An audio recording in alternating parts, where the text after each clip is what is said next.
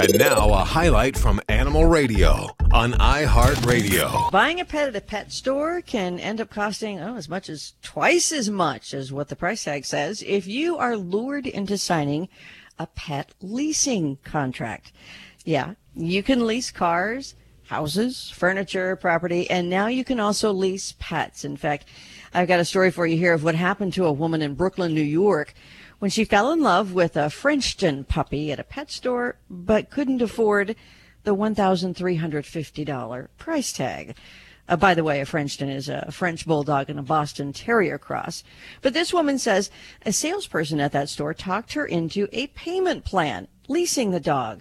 Then when she got home, she read the contract more closely. It turns out that little Jane, that puppy, really was not actually hers, and nor would the puppy be until after 2 years of monthly payments, totaling about $3,000, plus a balloon payment of $275, and then if she failed to pay, the lease company could repossess little Jane.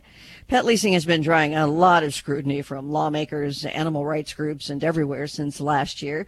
We also reported on that, highlighting a lot of the consumer complaints against one company in particular. That's because they're the biggest. Reno, Nevada-based Wags Lending, which pioneered the practice of loans to lease pets. And already people have caught on. Nevada and California have outlawed pet leasing altogether, and New York lawmakers are proposing legislation prohibiting these lease pet contracts where dogs or cats are used as collateral.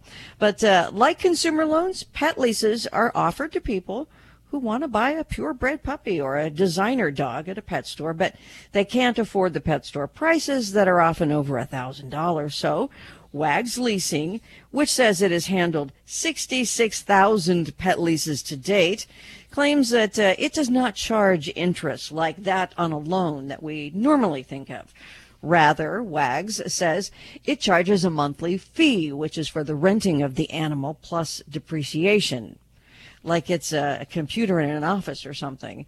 But the Better Business Bureau in Fresno, California, has calculated if you bought a dog for $2,000, you would have a monthly payment as high as $293 for 2 years, and that brings the pet's final cost to more than $7,000. And if you stop making the payments, then the lending company or leasing company has the right to take your pet back and ding your credit score too. And that doesn't include food or veterinary care or any of the Right. fees that you need or any of the cash that you'll need to take care of the animal. That's I'm crazy, outraged. isn't it? I think that's ridiculous. I don't have words for that. That is just so stupid. I have words for it. Do not ever, under any condition, no matter how cute that little puppy is, lease an animal. Ever. Yeah, Those are my it words. just sounds wrong, doesn't it?